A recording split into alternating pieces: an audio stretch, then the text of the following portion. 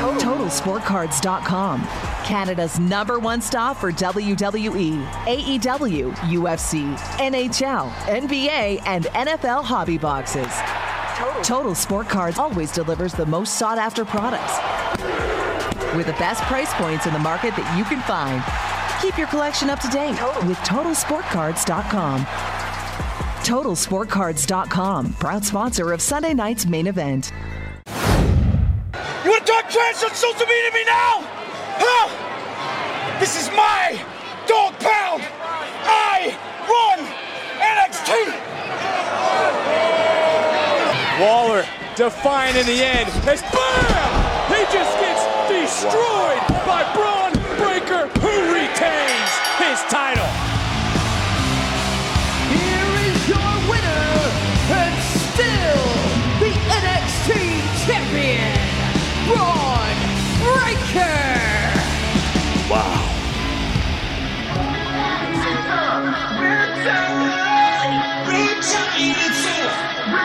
Finally frozen, no more emotion. Started escaping, now everything's numb. Dove in the deep. Hey you, and welcome to the Vengeance Day Aftercast here on Sunday Night's Main Event Radio. Just remember that Sunday Night's Main Event Radio is powered by TotalSportsCards.com. That's TotalSportsCards.com. And today we're going to be chatting all things NXT Vengeance Day. We're your hosts, I'm Boris, and as always, I am joined by Matt. Bonjour. How's everybody doing? We hope you're doing well. We have a good show to talk about, although wow, indeed, Booker T. Grayson Waller loses. The coronation has been put off yet again. Braun Breaker retains his World NXT Heavyweight Championship. But you know what, Boris, all things considered, this was a really good show we got to watch with, I think, the WWE Match of the Year so far. Oh, 100%. And you're right, man. Just wow, indeed. I think that was my major takeaway. And we're going to be talking about kind of like, you know, why later.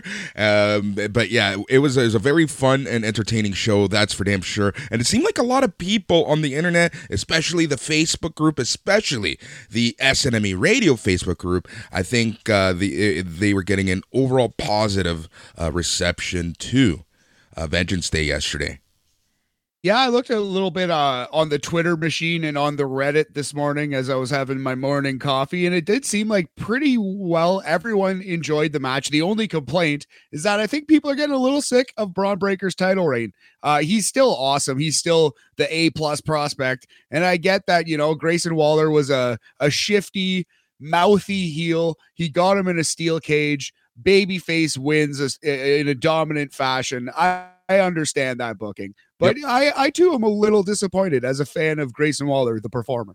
Yep, exactly. And I think the fans in attendance were a little disappointed as well. But we're going to talk about whether people were barking or saying chase you in other matches. But dude, the crowd added a whole element to this NXT show, don't you think?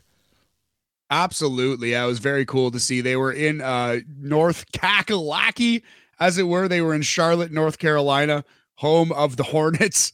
And yeah, it was very nice to see not just the friends and family and the small performance center setting of NXT. They were in an arena. It was full. They showed us a full ass arena a number of times. And yeah, the crowd was lively. They were responsive, but they did not like toe the company line like they do in NXT. Like Chase U got booed a little bit. Braun Breaker got booed a little bit. It was an interesting crowd. Yeah, it was. It's nice to see kind of what other people and what the general audience is thinking of this NXT product. Like you said, taking them away from the environment of the friends and the family of the Performance Center. But you know what I'm sure the wrestlers were most gracious for? What's that? Being away from the Performance Center parking lot, which is the most dangerous place in all of WWE. Yes, absolutely. The safe streets of Charlotte, North Carolina, where they get to have this one. But yeah, let's not dilly-dally too much more, man. Let's talk about this show. Yep, and we're going to do that, but we just got to take care of some housekeeping here on SNME because it is a huge week here on SNME Radio, as it's going to be talked about later on in the flagship show. this week is a Patreon preview week. Every show is going to be going up on the free feed. And just remember that the free feed is powered by TotalSportsCards.com. Go check them out. If you're into collectibles and trading cards, this is the place for you. Nice little family run plays. TotalSportsCards.com. That's where you want to go and check that out. But we have a huge week here on SNME Radio, including a bunch of additions to the SNME Radio family, including my geek show, my friend.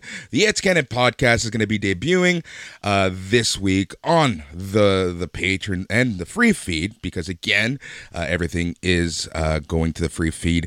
We also have a bunch new wrestling shows coming up, including Steve Swift's Rambling AEW Dark review. That's going to be a fun little show there. I'm really looking forward to that. We're also going to get Steve Swift's Rambling AEW Dark Elevation review. So that's also coming. We have Steven's Wrestling Journey. That's going to be a bi-weekly show. We have the Godfathers of Podcasting. This is a pop culture show. And this one has actually not only the Godfathers of Podcasting, Matt, but the Godfathers of this brand, as that's Donnie Da Silva and Chris Tidwell coming at you, talking all things pop culture. They usually have some amazing guests on their show, so that's something you're going to want to be listening to as well. And then we also have Looking Back on It. So that show is going to be review albums from the 90s until the early 2000s. Then on the wrestling side, again, we have MLW Rewind coming. And then we have the slew of shows that everyone loves and adores, including Tuesday Morning Cooked, NXT Talk from us, BAM from us. The old fucks are coming at you. You have Setting the Standard, AEWTF, the Smack Daddies. You have Rampage Ramble, and obviously the main show from Mike McGuire. Dude, all this coming at you this week for free, powered by TotalSportsCards.com. I'm really looking forward to it because, one of the main things that we've been looking for as we're expanding the SNME Radio family and diving more into the pop culture is really, just that quality, right? It's having that quality content that everyone loves from SNME Radio, and I'm really looking forward to everything. And if you're not sick of me yet, you might be later, but I'm really looking forward to chatting, all my geek stuff along with Phil here on the network. Yeah, man, It's Canon back. I'm excited to check out a couple of your shows there. Yeah, there's so many new things on SNME Radio. Gonna have to sample some of these flavors and see which one works for you. And we're glad to have you checking it out, and hopefully we can get you signed up to the Patreon and supporting us along the way. Yep, exactly. So to become part of the family on the Patreon, all you have to do is go to patreon.com/SNME Radio. And for $5 a month, you will not only get everything ad-free, but you're going to be getting shows early, and you're getting the entire slew of not only wrestling shows, but pop culture shows. For $5 a month, that is a deal. And you can participate in the games that are going to be coming up. Seize the next season of The Last Patron Standing that you run, and bunch of other stuff, dude. It is when you break it down per show, you're paying cents on the show per month, and it's again, it keeps the lights on, and it allows us to bring all this amazing catalog of content that we have coming at you. So again, thank you to everyone who is a patron, who is part of the family right now. And if you want to join the family, that's patreon.com/SNME Radio. Matt, what a weekend it's been full of wrestling. So let us talk some NXT. And before we get to the show, let's just quickly talk about this coming up, because yesterday it was Brian Alvarez who reported that NXT is going to be allowing talent to work select indies moving forward. And then later on in the day, it was announced that Ivy Nile of NXT is going to be wrestling with Reality of Wrestling, obviously friend of WWE, as it is owned by Booker T. But it is cool to see that the talent can further develop their in-ring skills outside of the WWE ring, outside of the factory, outside of the system. And yeah, it's approved indies, but so do other promotions do that nowadays. You got to take care of your assets. But thoughts on that? Yeah, Shawn Michaels kind of poo-pooed this immediately after the NXT show, and he was talking about how it was a one-time deal for Ivy Nile. So I don't know how accurate Brian Alvarez's report is going to turn out to be, but the more they do this, the more it's welcome. Like, Ivy Nile needs that experience, and Booker T obviously needs the help if he requested her presence. So I think there's a way to do this that would benefit everyone greatly, and I'm surprised WWE doesn't do more of it. Hopefully they do. Exactly, and I think what they wanted to do, and the tone that I got from Michaels after the fact was, hey, let's put the brakes on this. They're not going to be frilly willy going to GCW and those types of promotions, right? It was selected, friends of WWE promotions, right? So we'll see exactly what transpires, but it is cool to again see this happen more and more because this is free for WWE, right? They don't have to technically run house shows and spend money on house shows to get the wrestlers in the ring every weekend. Yeah, that's an excellent point too. Yeah, the wrestlers need the experience, especially at this stage in the game, so much. So yeah, it benefits everyone. I don't see why it wouldn't happen more. So yeah, let's hope that they see through. All right, let us talk some NXT Vengeance Day, but Matt, we are the Young Guns, and as the Young Guns, we're done with star ratings, and we like to have fun with this, and every show we have a rating system de jour, kind of based on what we just watched, what's happened in the world, what's going on in the world of professional wrestling. What are you thinking for our rating system de jour this week? I think we're going to celebrate Charlotte, North Carolina, various sports teams, maybe wildlife, maybe Ric Flair woos might show up. We're just going to a Charlotte themed celebration here in the rating system. Charlotte's out of 5. Sounds great. All right, let's talk the pre-show. So the pre-show had the studio set. And there was just a lot of information being thrown out. Some highlights was the hardest working reporter in all of professional wrestling, Mackenzie Mitchell, noting that Braun Breaker and Grayson Waller were staying in separate hotels so that they don't get into any altercations, you see? Makes a lot of sense because they've proven to be oil and water when put in the same room. They're throwing water bottles at each other at the performance center and stuff. You were supposed to believe that these men dislike each other, so I liked it. Yep. And I love the fact that right after they announced this, they show Apollo Crews and Carmelo Hayes arguing in a hotel lobby. So it's just like, boom, storyline reason why people shouldn't stay in a hotel together when they have a match later. Sure, absolutely. A little bit of new kayfabe, Yep. I like it. I like it. Yep. Tons of hype packages that we see later on. We get a Brooks Jensen and Josh Briggs little vignette where they're coaching Fallon Henley and Kiana James for their upcoming match. James said it was sweet that Jensen studied up on her opponents for her. Yes. The twists and turns to this Brooks Jensen, Kiana James, Fallon Henley saga. Finally, after 18 months of this stupid Brooks Jensen character, he's doing something and it's interesting. I'm actually so shocked that we've said it for 3 weeks now, but this Brooks Jensen, he's doing good work, man. He's doing some really good work. Life imitating art, my friend. That's exactly what it is. All right. The hardest working reporter, Mackenzie Mitchell, interviewed Xavier Woods and Kofi Kingston. Woods plugged that their new t-shirts, which feature them as NXT and Triple Count champions. Kofi hyped up each of their opponents. And then Kofi noted that Andre Chase is the hometown guy, but he won't win the titles at the expense of the New Day.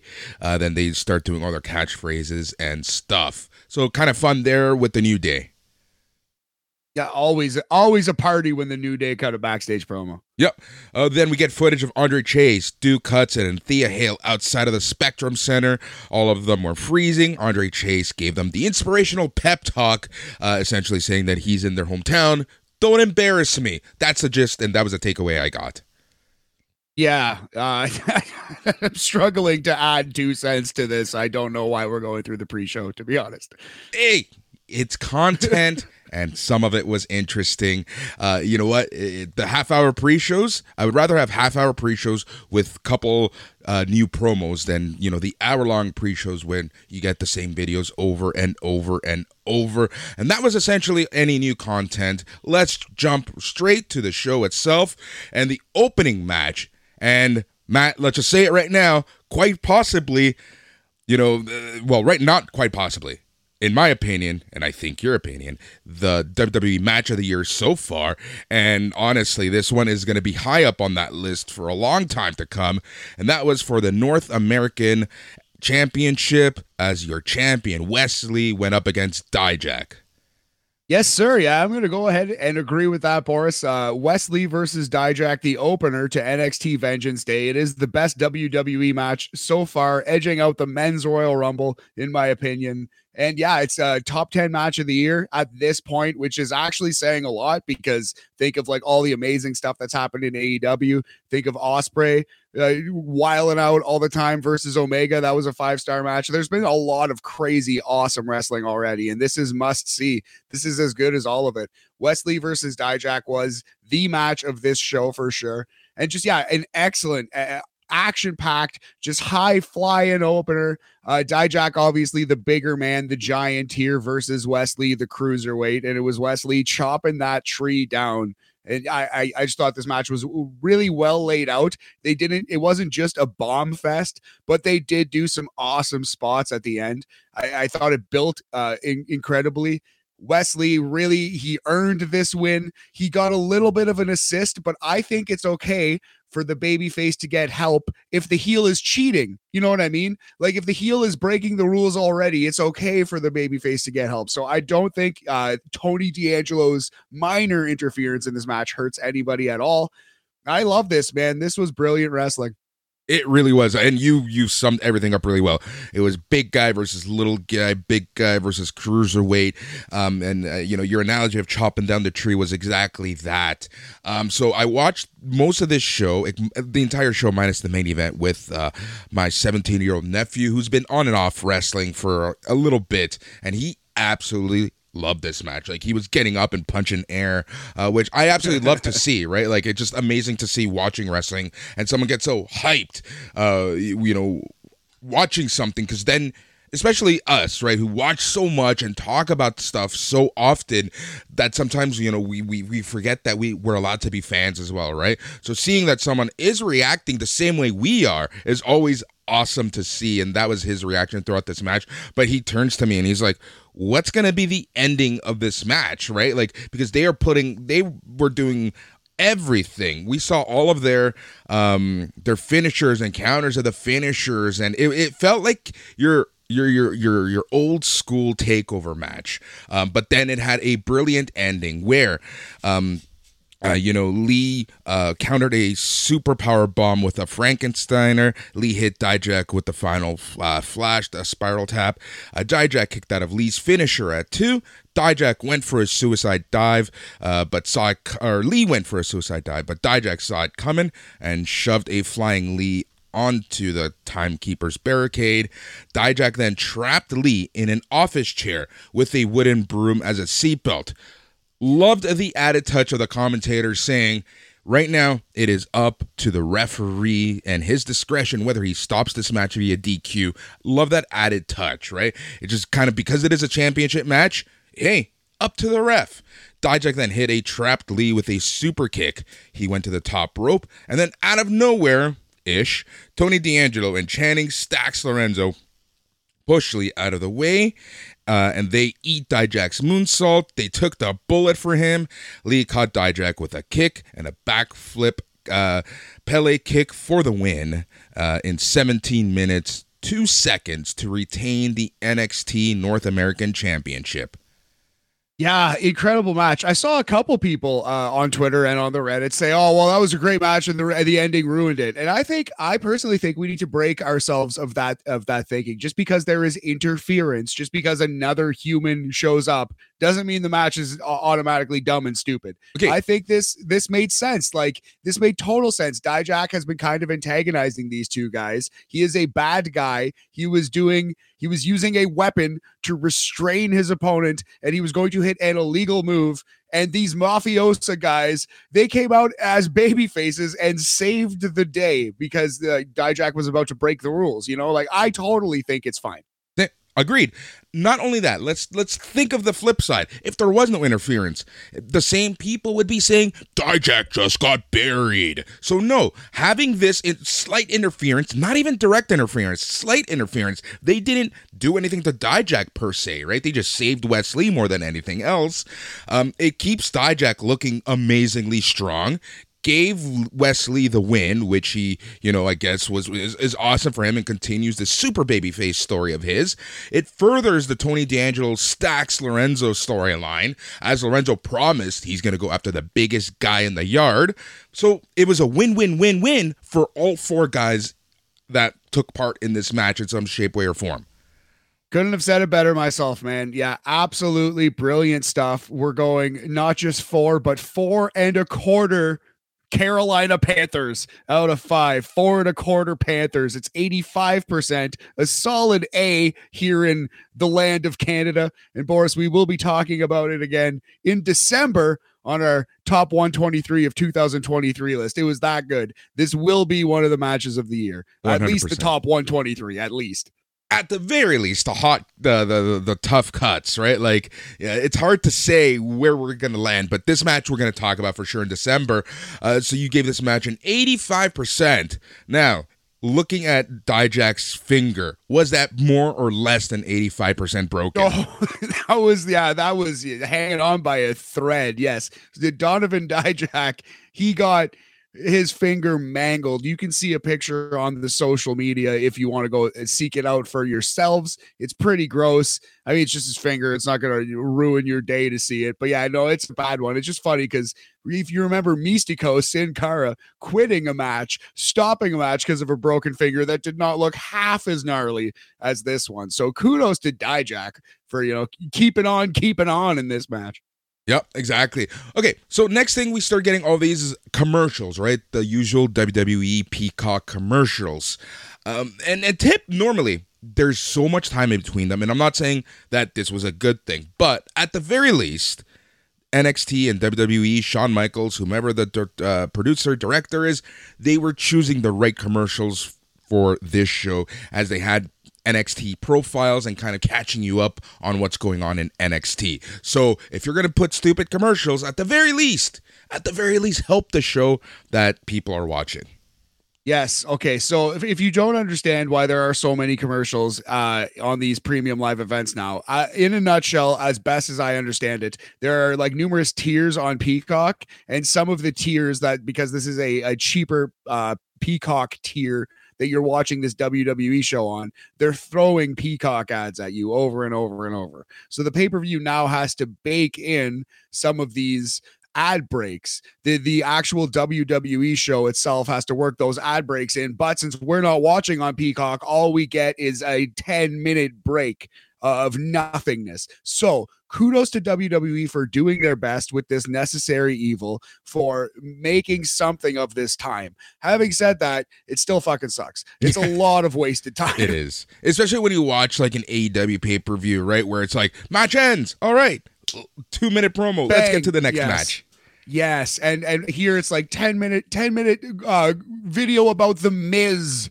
You remember Miz? Here's everything The Miz has done for the last 7 years. Then a backstage promo, then 2 long entrances, then a match, like fuck. It takes your hype away, right? And that's another note that my nephew left, is like, I want to watch more right now, but there's so much waiting.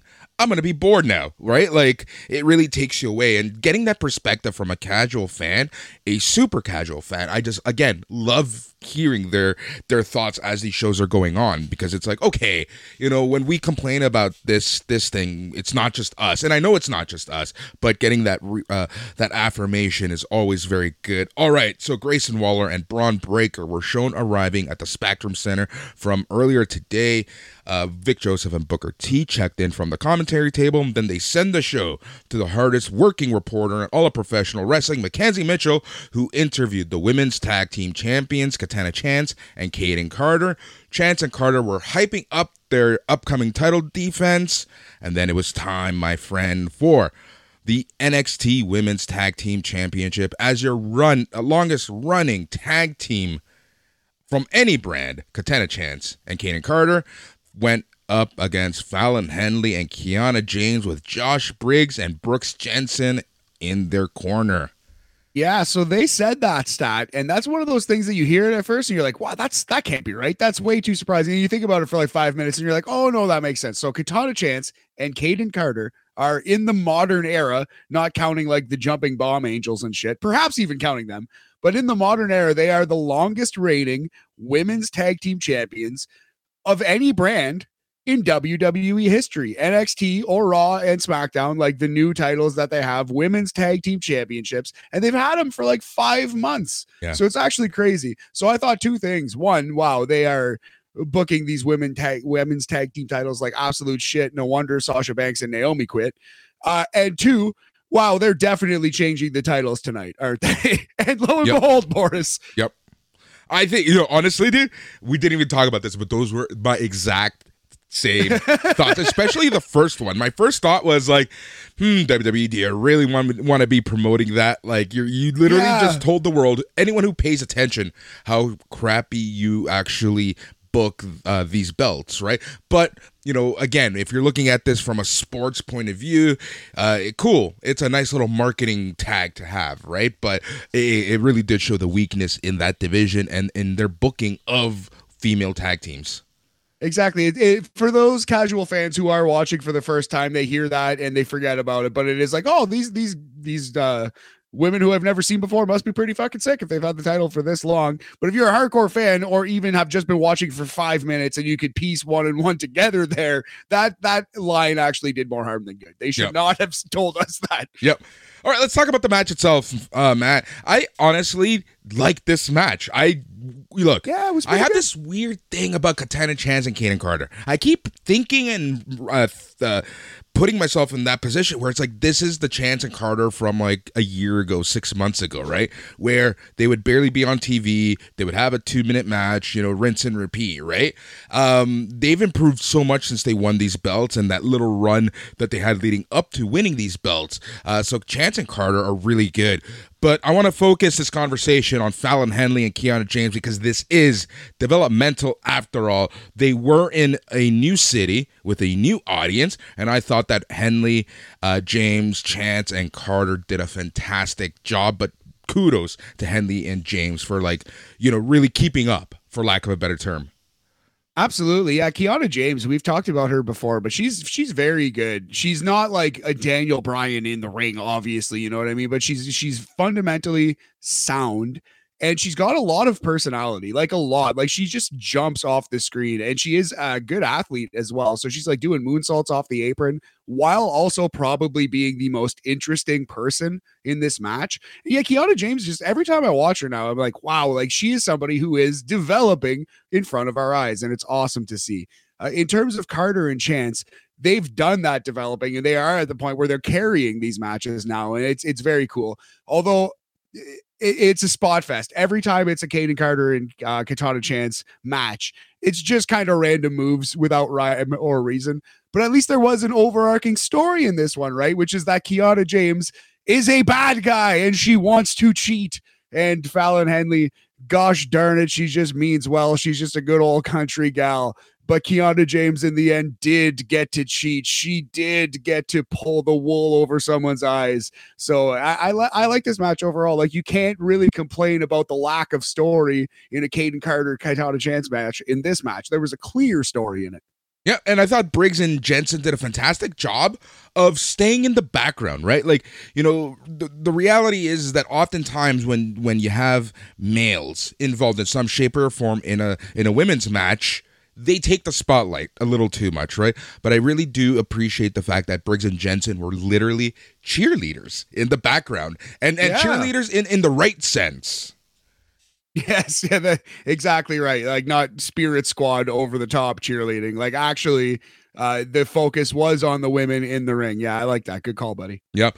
All right, so let's talk about the ending because you said it best. This was a spot fest. All the moonsaults, all the flips, all the dives. Really good tag team. Chance and Carter, excellent double team moves. They do a lot of these maneuvers back and forth, and you know they're a really well-oiled machine. Chance blind tagged in. Carter put in Henley in the top rope electric chair, which allowed Chance to hit Henley with a super Frankensteiner for a 2 count. Carter and Chance are setting up for their finisher. James then shoves Chance off the top rope. She prevented the tag champs from hitting Henley with their finisher of the moonsault neckbreaker. Henley rolled up Carter, and then James held onto Carter's legs to give Henley a tainted pinfall victory in 9 minutes, 23 seconds to become the NXT Women's Tag Team Champions.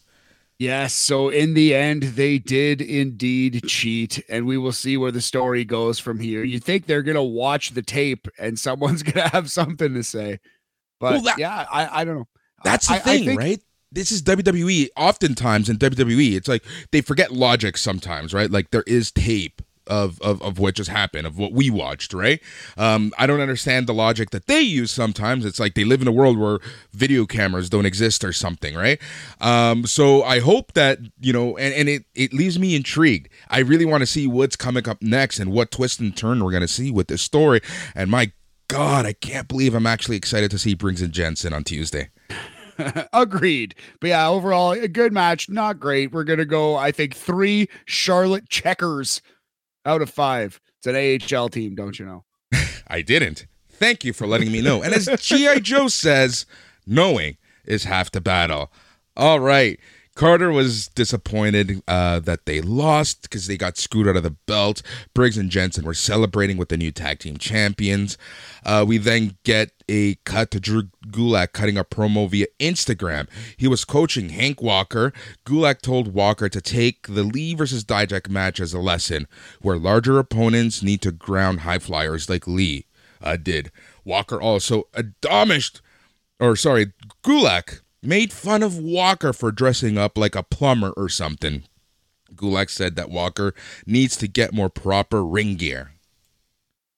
Admonished, I think, is the word. And yes, he did admonish him hard. It was really funny. Hank was just like laughing, like thinking he's just kind of being nice and friendly and joking.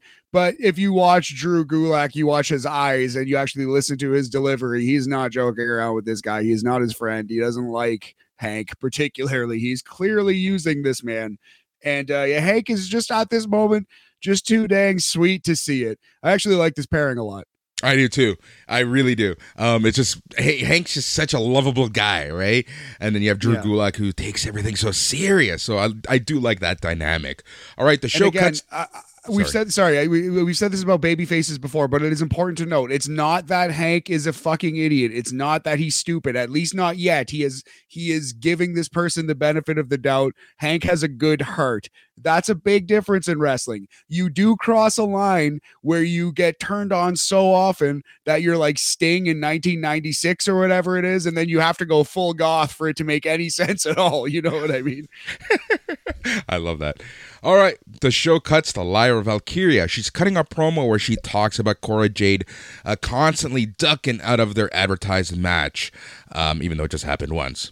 Very strange note I took. Valkyria said she's going to be back in action on Tuesday.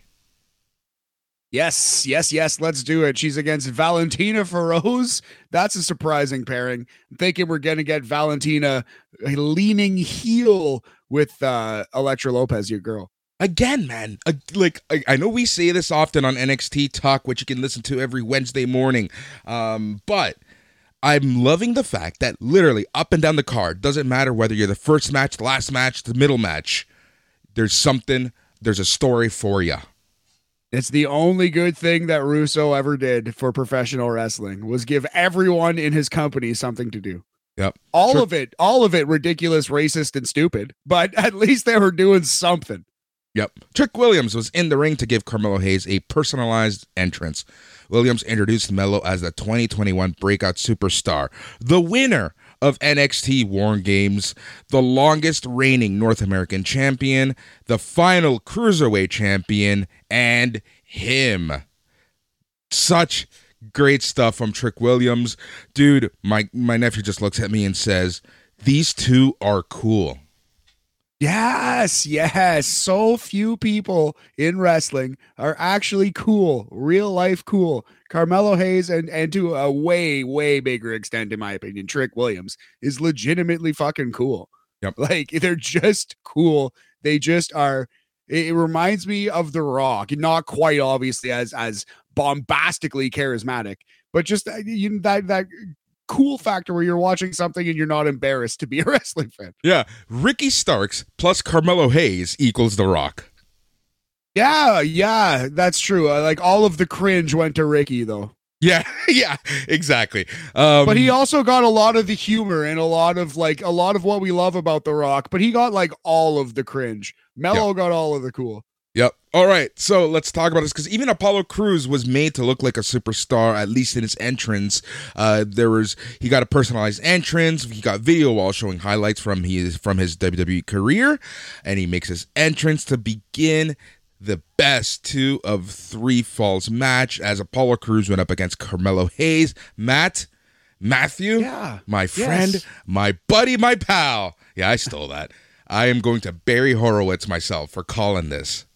Yeah, a couple people on our board. You chief among them, you, Boris. I believe we had that.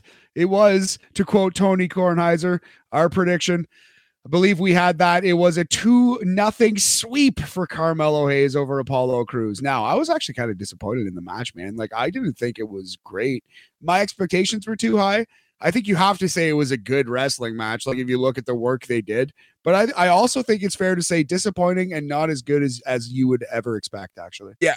Okay, that's exactly it. And I wanted to really highlight that. I thought the match, it wasn't bad. Maybe we hyped it up too much in our head. But I feel like this match was just super slow for the two guys in the ring.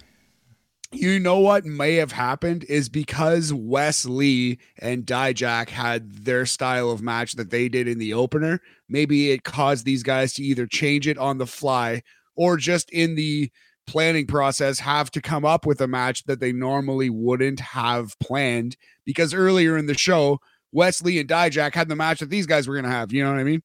Yeah, but that's interesting. And I really do wonder if it was that, right?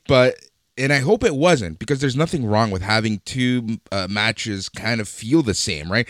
Because at the end of the day, this is a 2 of 3 falls match. You could have had two different types of matches, as it was a clean sweep for Carmelo Hayes. Spoiler alert. But you could have had 2 different types of matches. You could have had a slower match, and it really did feel like that. For that first pin, it was a much slower match, and then they kind of picked up the pace for the second pin. But I don't know, so something felt off. Were their TV matches better than this? Yes. Yeah, this right. Is, I think this was their worst match. Like, I would only have it at 3 Charlotte Hornets out of 5. Still a good match, but a C. I think that's exactly what this match was. It went a little long. They were trying to go for somewhat of a Shawn Michaels, Bret Hart WrestleMania 12 thing in the first fall, like kicking out of everything. Nobody can get the call. And then the second fall was very short and had a lot of interference and chicanery. And then that was it. That was the match. And yeah, it left me wanting more. Yep. Once again, Shawn Michaels booking to his past and history. It reminds me of Duff Surly on The Simpsons. Shawn Michaels only cares about one person. Shawn Michaels. Oh, sorry, Shawn Michaels. Shut up. Oh my God, that's amazing. There's always a Simpsons quote that you can use for literally anything in life. Or a Shawn Michaels match for anything in NXT. All right, so the first pin, we're 12 minutes in. We still haven't had a fall. Apollo rallies with huge punches. He reversed a final cut into a leaping lariat. Apollo hit Melo with a corner splash. Melo went for a slingshot, and he was hit mid-air with Apollo's Gamengiri. Trick was shown praying to God on a chair that he set up to sit and watch the match because he couldn't take it anymore, you see? Apollo dragged Melo inside of the ring with a deadlift superplex for a 2 count. Apollo hyped up the crowd by pumping up his hands. Apollo hit Melo with a close range clinch strikes. Melo escapes a military press. He then escapes a crossface. Both men going back and forth with counters and pin attempts. Melo hit Apollo with La Mystica Slam for a 2 count. Carmelo hit Apollo with a final cut suplex for a 2 count. Carmelo put Apollo in the crossface, and Apollo tapped to get the first fall in 15:54. Let's fast forward to the end of the match. Trick's running around the ring to inform Melo that he exposed the buckle. Apollo came at Melo with super strikes and super punches. Trick's plan hugely backfired, as it was Apollo that gave Melo a power Irish whip into the exposed turnbuckle back first. Trick tried to use the steel chair, and that is when Dabba-Kato, the artist formerly known as Commander Aziz, came out. He made his return. He dragged Trick down. Melo recovered, though, with a slingshot move, and he did nothing but net leg drop for the win in 23 minutes, 30 seconds to win and to get the clean sweep in this best of 3 match. So, yeah, that was that. Yes, and then quickly we'll just even say after the match, Dabba-Kato comes back into the ring, helps Cruz to his feet, and then gives him a choke slam on a chair. So was he friends with him at the start? And why did he help him? Are we to believe that he turned on him in the moment because he was like, this fucking loser, I just came for the crowd, and he immediately drops the fall? Fuck this guy, choke slam. Or are we supposed to think that only he wanted to beat Apollo Crews? The other guys weren't allowed to do it. I don't quite understand it was a weird ending. The logic here. The logic in the ending was weird, right? Just because yeah. You get saved and you still lose the match, right? Like, I understand that the turn happened, so you can use that as the overarching excuse. But just the way that everything played out was really, really weird. But it was hilarious because as Dabba-Kato was standing over him, my nephew was like, look at his face. Look at his face. He's a bad guy now. Knew it. He called it out. That's you can tell. So like I said, 3 Charlotte Hornets out of 5 for this one. I would still call it good, but ultimately it was not a home run. It was like a sacrifice RBI up the line, like a sacrifice pop fly, let's say. The important thing is now Carmelo Hayes gets to say he swept Apollo Crews. He won 2-0. He is far and away the man who is the number 1 contender in NXT. He is the rightful heir to the throne of Braun Breaker. And since Braun Breaker is a babyface, I guess it makes sense that Grayson Waller would lose in the main event, and this man, Carmelo Hayes, has to take the title from a babyface, I guess. But you could have made Melo into a babyface easily to face the heel Grayson Waller. Literally what we've been talking about NXT Talk, which drops every Wednesday morning, for weeks, right? Like, Melo and Trick are getting just that reaction even in this match. Man, they were getting cheered more than Apollo Crews, right? And Apollo Crews had a pretty good reaction. But Melo and Williams, right? Like, they are it. They are rock stars of NXT. Yeah, man. Yeah. And so we're going to get Melo versus Braun, I'm sure, as the main event of Stand and Deliver. That's got to be it. And honestly, for where 2.0 started, where NXT is now, that feels probably like the biggest match in NXT possible. I think Carmelo Hayes versus Braun Breaker feels like The Rock versus Austin, Hulk Hogan versus the Macho Man, as much as it could be for this brand, right? Yeah, agreed. All right, Briggs and Jensen, they're celebrating with Henley and James after winning the title. James congratulated Henley and thanked Jensen for setting the match up.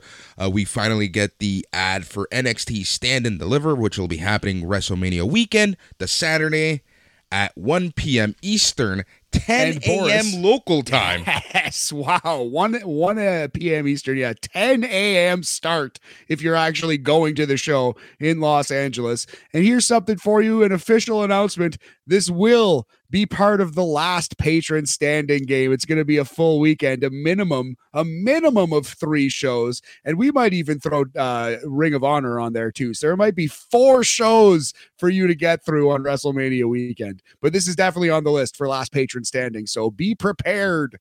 Yep. All right, we get a WWE Black History Month PSA featuring Kofi Kingston, which is really well done. Love these PSAs. Then we get entrances for the Tag Team Championship match. We see a Chase U student section in the crowd. Vic Joseph noted that Andre Chase's brother and former tag team partner, Lance Bravado, for your information, was in the crowd watching his brother. And honestly, I say, look, Booker is not my favorite commentator. Booker takes away from the show sometimes with the way he delivers lines and just his goofiness, not taking certain things serious. But we've said it so many times that when Booker's on, he's on. And you know when he's on the most? When he is talking crap about the New Day. Yes, when he's got something to sink his teeth into, just in general, but he sinks his teeth into his visceral hatred of the New Day and Kofi Kingston's shenanigans, shaking his booty and whatnot. I think we're leading to Booker versus Kofi at some point. We have to be. Have to be. We should be anyway. I would pay money to see that match. Yep. I'd buy a ticket.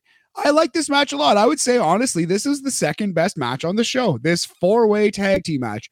One of the best fatal 4-way tag team matches ever in WWF history, because these matches are often bad. They're not very good. This was a good, bordering on great match. Yep.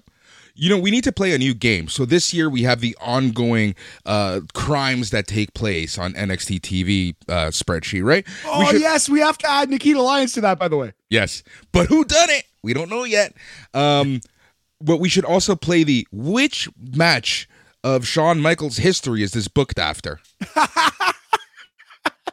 That's amazing. Has Shawn Michaels ever been in a fatal 4-way tag? I want to say he was kind of in the main event already when those things were happening. He wasn't in the Raw Bowl. Psycho Sid was, but Shawn Michaels wasn't.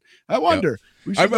As we were talking, I was thinking, he's like, which match does this remind me of? Which match does this remind me of? I don't know. Yeah. Actually, I'm sure when he was tag team champions with Triple H, like in the 09-10 era, he probably got into one of these matches on Raw. Yeah, but this match, it was, match was so well done. The first half, okay, so it was the New Day, Kofi Kingston and Xavier Woods versus Andre Chase and Duke Hudson, with Thea Hale versus Pretty Deadly Kit Wilson and Elton Prince versus the Gallus boys, Gallus, Mark Coffey, and Wolfgang. Okay, I was dying of laughter during the introductions because Wolfgang had a full-on chub going, and the New Day just kept pointing to it and laughing.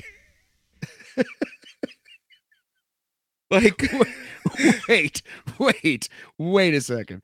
I need to go back and watch that. I did not catch a New Day laughing at Gallus's, as you put it. Dude, full-on chub. It. Full on. Watch the introductions. They're both pointing down at Wolfgang's like full on chub.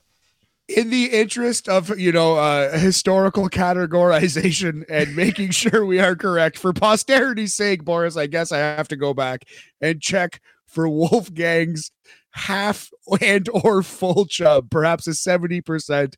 Is he 6? Is he midnight? We don't know. But okay, so the match itself, talking about, being in a new city, being in a new crowd, all 4 teams got good receptions by the end of the match, as the match really did pick up and just divulged into pandemonium, right?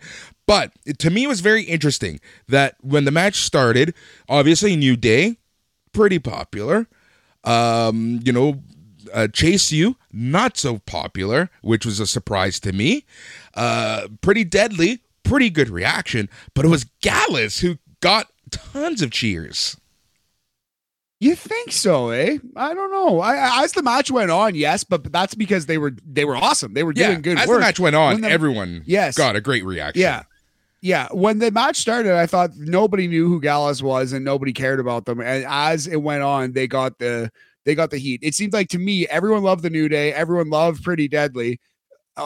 And I thought that Chase U got a mixed reaction, like loud cheers and loud boos. Was it? Were they saying boo or Chase U? Yeah, they were saying U earns, I believe. No, like a lot of the hardcore fans who came and paid their money, not the friends and family of Chase U, did not have time for these dingbats. And I think that might be. It's not like, oh, well, that's the end of Chase U, pack it up. But it's worth noting, like, their first foray on the main roster or something close to the main roster wasn't the smashing success you'd hope for. There's no way Chase U is moving up to the main roster as Chase U. Like, if they do, oh my God, it's a perfect NXT gimmick. Like it's absolutely perfect for NXT in every way. Just the fact that it's a school is NXT in a nutshell, right? So I think it belongs in NXT, but it wouldn't shock me. It wouldn't shock me. Yeah. All right. The match was fun. Every team got a bit of time against each other, and there was a lot of back and forth. But I want to talk about probably the biggest heel move of the 21st century. And that was, as all the teams are fighting and about to break the announce table, Pretty Deadly says, F this, and puts everything back and in proper form because they're the heels, you see? I've never seen a heel do that. I'm shocked that I've never seen it, and it was so brilliant. So the classic wrestling trope of, it's time to break through the announce table, and you lift the little weird guard thing off, and you clear off all the monitors, and then someone interferes and hits you, and whatever, and they're going to get to the table eventually. And then before people actually got back to the table, Pretty Deadly walked over and carefully cleaned everything back up, put the monitors back, put the weird wooden covering thing back on the table, and said, sorry, Booker T and Vic, sir. We are sorry for disturbing you. And the crowd booed and booed. Did they boo? Just absolutely brilliant heel stuff. I legitimately can't believe I've never seen this before in wrestling. That was amazing. Add a star to this match just for that. Yep. Andre Chase, man, you know that he was performing at home because he went balls out. He went full 10 gear, right? Like that guy just left it all in the ring, and I thought he had a great individual performance. He did the suplex onto everyone. Kofi Kingston then followed that up with he just diving onto everyone on the outside. A lot of pandemonium. Back in the ring, Chase kind of had to fend off both the Gallus boys. Chase dumped Wolfgang to ringside, and he hits Mark with a Russian leg sweep. Chase hit Mark with the Chase U boots, which got a nice reaction from the crowd. Chase hit Mark Coffey with a high fly flow for a 2 count.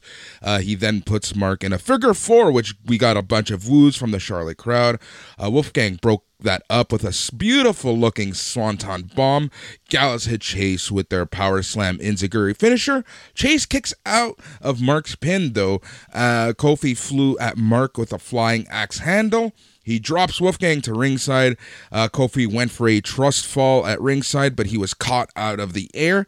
Pretty Deadly slammed Kofi with spilled milk on the outside.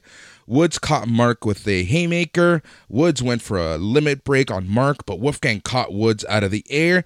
Then Gallus hits the high-low power slam to give the Gallus boys the pinfall victory over the New Day to become the new NXT Tag Team Champions. Matt, I thought it was a great idea for New Day to actually eat the pin. Yeah, Xavier Woods gets pinned clean in the middle of the ring by Gallus's tag team finishing move. 1, 2, 3, new tag champions. A great, fun, chaotic, wild match. Hometown boy Andre Chase did get some love at the end. Yeah, I thought this was great. All things considered, great match. It was full on great.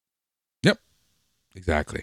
All right, after this, we get an ad for a Netflix's show Against the Ropes, which we talked about on last week's Spam. Vic Joseph thanked Beartooth for the song Riptide.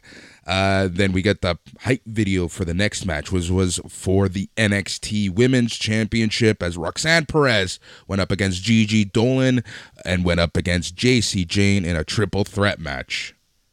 So yeah, sorry, for the previous match, I would go as high as 4 stars for that one. Let's go 4 Charlotte Bobcats, if you remember those crazy assholes. Worst NBA team of all time, but fitting for Chase U. So yeah, that was that. There was nothing else on this show that was close to as good as the opener or the Fatal 4-Way tag match. I was kind of a little disappointed in both of the title matches, but here's what I think we should appreciate, and it kind of dawned on me on this show. We have 2 A+ potential young wrestlers as respective NXT champions. I don't think that's ever happened before. I don't think we've ever had 2 people under the age of 25 who are brand new to wrestling. I guess not brand new in Roxanne's case, but for all intents and purposes, brand new to the main stage, under 25, who have A+ potential. A+. Roxanne, if she becomes a better promo, could be the greatest women's wrestler in the history of the United States of America. Full stop. Full stop. Full stop. That is correct. I will fight anyone who disagrees. And I'll fight them with you. Amazing. We'll kick some ass. Braun Breaker has everything you could possibly want a WWF wrestler to have.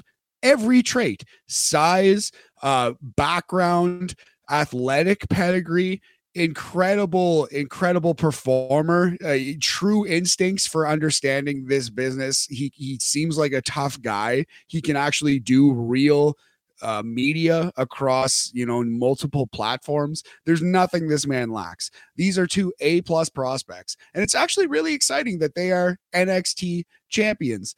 Having said that, it's not like when Adam Cole was NXT champion. It's not like when Io Shirai or Asuka were NXT champions. These are young kids who are growing in the roles. So it's a different thing. It's a different thing when you hit these NXT main events, Exactly. And that's the thing, right? Like, remember, this isn't the super indie anymore, right? This isn't the best of the best, the Pokemon of indie wrestlers, right? Tony Khan does that now on Dark. So, that was your best on Dark joke in the history of this podcast. That was a good one. That made me laugh for real. Thank you. But no, seriously, I think that's a great point, Matt. And that's the fact that, this is developmental. Let's remember, these people are developing. Yes, Roxanne Perez has been wrestling for, almost half her life at this point, it seems. But she now is in the system, in the factory that is WWE. So she is like, honing her craft at this point, right? Yeah, Braun Breaker, who's super new. So, these main events aren't going to hit like they used to, but because they are developing. Yes, exactly. And doing so quite well before our eyes. But yeah, for both of these matches, I would say they were kind of like the Apollo Crews, Carmelo Hayes match. Good, not great. And I respect the effort, and I can't wait to see what these performers have in store for us in the future. And this is very much a developmental main event, and that's fine. That's fine. That's what we're watching here. Yep. Let's remember that, right? Like, let's remember that. And overall, when you think of that, you think of the presentation overall, these matches were adequate. They were good. They were fun. They weren't bad. So this Roxanne, Gigi, JC match, if you put in Roxanne Perez, Gigi Dolan, JC Jane triple threat match into an AI generator, it would have spit out this exact fucking wrestling match. You knew exactly what this was going to be, and it was exactly what they gave you. It's not a bad thing. No, and it follows a very specific script. Like, so let's talk about the triple threat women's match, right? So you have Gigi Dolan and JC Jane, who are apparently back together as Toxic Attraction. Everything is good in the hood, right? Well, obviously that's not the case, right? Roxanne Perez is essentially fighting a 2-on-1 match until that point of trying to figure out which of Dolan and Jane are going to actually take the pin. And guess what, Matt? They turn on each other, and then this turns into a proper triple threat match with Roxanne Perez kind of getting a bit of an advantage at that point because the other two just are going at it. Yeah, absolutely. So that's exactly what you thought the match would be. It's what it turned out to be. I like the last couple minutes, specifically the last 90 seconds, minute of the match from the double super kick on. I thought was really, really good. Actually, it was probably the last 5 minutes ish. From the point where Gigi Dolan and JC Jane came together, double super kicked Roxanne, and she sold it so brilliantly. That's when this match hit second gear for me. Yep. Exactly. So quickly, Jane hits Perez with a kiss from a rose. Vic Joseph even made reference to Mandy Rose. Gigi broke up Jane's pin. Gigi and JC were going back and forth. JC told Gigi to suck it. Perez got a few 2 counts. Perez then caught JC with a hook kick. Later on in the match, all 3 women were trading hands and while on their knees, Perez ended up rallying once they got to their feet. Toxic Attraction hit Perez with stereo super kicks. Toxic Attraction knocked each other out, again with double headbutts. Both women fell on top of Perez, and Perez had to kick out of both pins. JC and Gigi agreed to get on the same page one last time. Gigi asked JC to get the tables as an ode to the Bully Ray and Devon Dudley. Perez escaped. 3D. Yes. Perez escaped from getting powerbombed through the table. She then hits Gigi with pop rocks. Perez tackles Jane into the apron, drags her back into the ring. JC caught Perez on the top rope with a Gamengiri. Jane blocked a superplex and pummeled... Perez blocked a superplex and pummeled Jane with clubbing blows. Perez kicked Gigi and sent her through the table, and then Perez hit Jane with a super pop rocks to pick up the victory. Yes, pop rocks off the top rocks to win this match, Boris. Pretty good overall. I've noticed you've said the words Gamengiri like fucking 7 times. Is Michaels making these people watch Toshiaki Kawada tapes? Dude, why is there a Gamengiri in every match now? There is, right? Okay, like as I'm like feverishly typing up my notes, I'm like, oh, there's another Gamengiri. There's another Gamengiri. There's another Gamengiri. So that's like it's basically the Insagiri, except instead of it doesn't have the leg catch. It's just the flying sidekick. And there's one of these in every NXT match now for some reason. But yeah, overall, good match. In fact, I would say I like this better than the main event, better than the steel cage match for whatever reason. I thought this was better than the Apollo Crews match as well, although I'm going to put the same number on all of those matches, which is 3 North Kakalaki Tar Heels out of 5. Good, but not great. Yep. Agreed. And that's the perfect way to sum it up, right? But it was a creative way to kind of have Perez beat her 2 challengers, right? And overall, I did like that. So kudos to that match. And let's talk about the main event. That was Braun Breaker versus Grayson Waller in a steel cage match for the NXT Championship. Matt, sometimes I said it, at the top of this show, sometimes you forget that you're allowed to be a fan, right? But then there are other times that your fandom takes over and what you expect to happen doesn't happen, and you kind of feel a little empty inside. And honestly, that's what I felt about this match. I think the fact that Grayson Waller didn't win this match kind of took something a little, as the French say, I don't know what, away from this match. I agree. I read one piece of feedback that I did agree with that I read about this was, why was this a cage match? This had no reason to be a cage match. It was basically a cage match so that Braun Breaker could do 1 superplex off the cage. That's the only reason. They fought outside the ring for the first 5 minutes. Grayson tried to escape the whole time, but escape would not cause you to win. It was just a very strange stipulation. Like, their first match didn't really lead me to believe it should be a cage match. It should have just been a fix the fucking ring match. That's what it should have been. Should have been a match in a ring that worked. You know what I mean? Anyway, so yeah, it was still a very good match. I liked Grayson's entrance. He came in very cocky. He thought he'd already won this title. He came out with his women. He came out with a bottle of champagne. So that's going to be the story they're telling. He looked past Braun Breaker almost. He thought he was going to beat this man, and Braun Breaker is a bulldog, and you put him in a no rules cage match, you're not going to beat that guy in a fight. And that's the end of the day. The story they're telling is that Braun Breaker has A+ potential. He is that man. And Grayson Waller is not the one on the top of the mountain. He's a heel. You got to crack a few eggs to make an omelet. I get it. But it did hurt my feelings too. It did. It really did. Breakker tossed Waller against the cage. Waller did a leapfrog to avoid a spear. Waller hit Breakker with a low blow, and then he hit Breakker with a rolling stunner for a 2 count. We got dueling Let's Go Waller. Waller sucks chance. Waller took his time, climbed to the top of the cage. Breakker slowly recovered, cut up with Waller at the top of the cage. Breakker dragged Waller down and hit him with a superplex. That's for social media, my friends, because WWE is all about clips nowadays, and wrestling in general, right? That's we always have to remember that social media has really changed the way that wrestling works sometimes. It is the TikTok generation. Yes, please continue. Thank you. Breakker hit Waller with a spear and pulled down the singlet straps because he means business now. Joseph said that Breakker needs to go for the pin. Breakker stalks over Waller, kind of just staring at him in disgust. Breakker dragged Waller by the hair and yelled at Waller for talking trash, as you heard in the intro of this show. Breakker yelled that this is his dog pound and he runs NXT. Breakker runs the ropes and hits Waller with a super spear for the win in 14 minutes, 25 seconds. Breakker climbs to the top of the cage. He's posing with his belt. I thought he was going to fall off.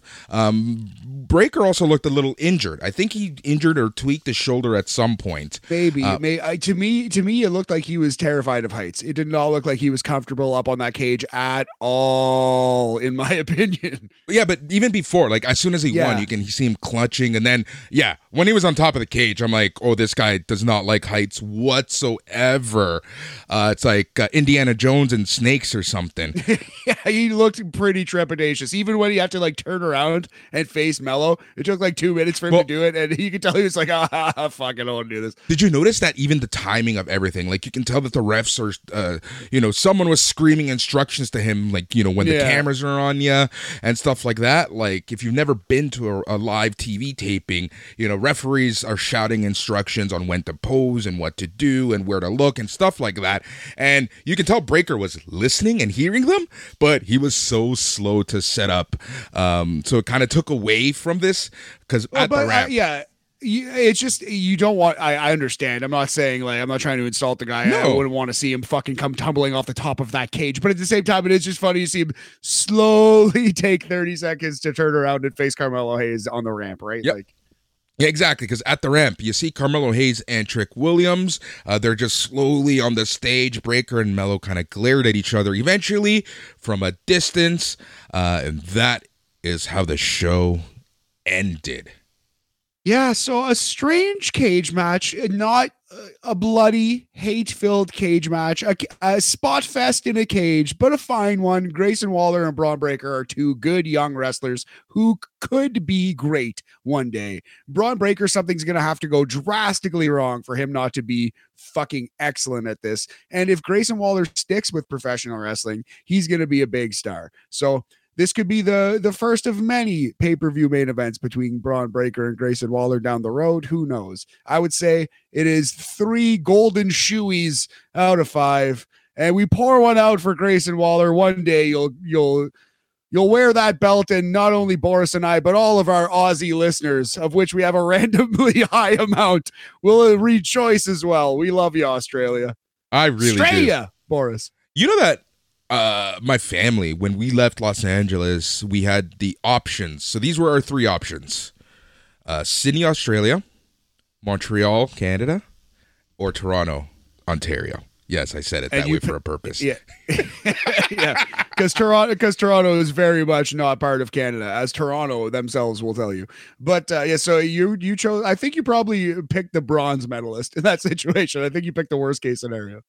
I had zero choice in this, but yeah, it's kind of funny, right? So yeah, man, that was the show. Overall, I really enjoyed the show. Again, depending on who you watch wrestling with, right, you get a different reaction and stuff because we talk on all these podcasts and know what's going on. Well, just listening to Sunday Night's Main Event and shows like that, we kind of know more stuff. So I love being able to just become a fan and watching it with a fan, right? Someone who's a casual. So that's why I love watching these shows with my nephew or like my buddy Kevin, or even when like it's you and I, right? Because you and I pick different things from the show, right? As we're talking and watching.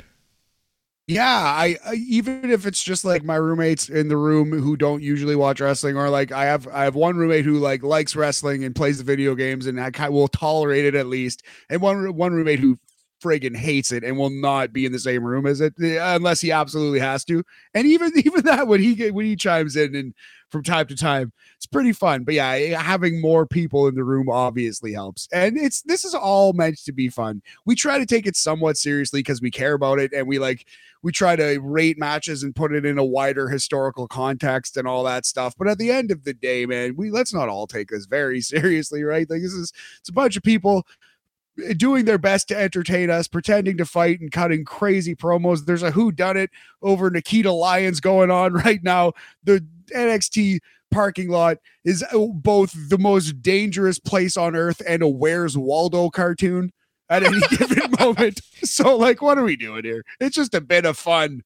Yep, exactly. And I love that. I love wrestling for that. The amount of times that last night I was like howling or having fun, and, you know, with my nephew, I was just saying, this is why I love wrestling, right? Like, and the fact that I said that more than once or even twice, right? Like, the show was good. This show was fun. And I've seen some people have that argument that this show may have been better than Royal Rumble.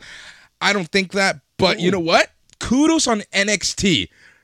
Kudos on NXT. You know, this isn't the takeover generation anymore. This isn't that era anymore. This isn't the super indie. This is developmental. And the fact that this group of developmental wrestlers not only were able to get asses in seats in a different city, but have a fun, entertaining show, freaking kudos and hats off to that entire roster. There's a chance, though, man. We look back in 25 years on nights like this and we say, wow, Braun Breaker and Roxanne Perez main eventing just a random show on February, February 4th, just randomly on a Saturday night. Those are two of the biggest legends in the history of professional wrestling. In 25 years, we might be saying that. You know what I mean? So it is really cool. It's a different thing than the super indie. But we are blessed to be in the Roxanne and Braun era all the same. I do think that. It's just different. It's not bad. It's just different. Just different. All right. You know what else is different, Matt? What's that, brother? The lineup here on Sunday night's main event. Just remember, go to patreon.com/SNME Radio. Become part of the family for just $5 a week. And you get the assortment of shows, whether it's pop culture, whether it's comedy, whether it's music, whether it's wrestling. We got something for you. But all this week, we have a patron preview week as we introduce more shows to the docket.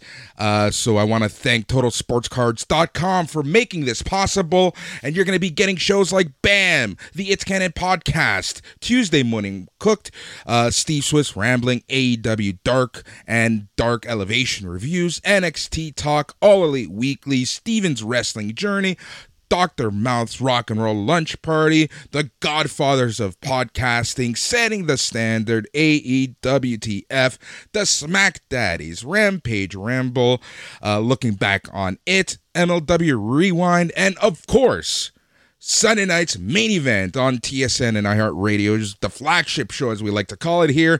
All of that's coming at you for free this week. But after this week, become part of the family, and go to patreon.com/SNME Radio.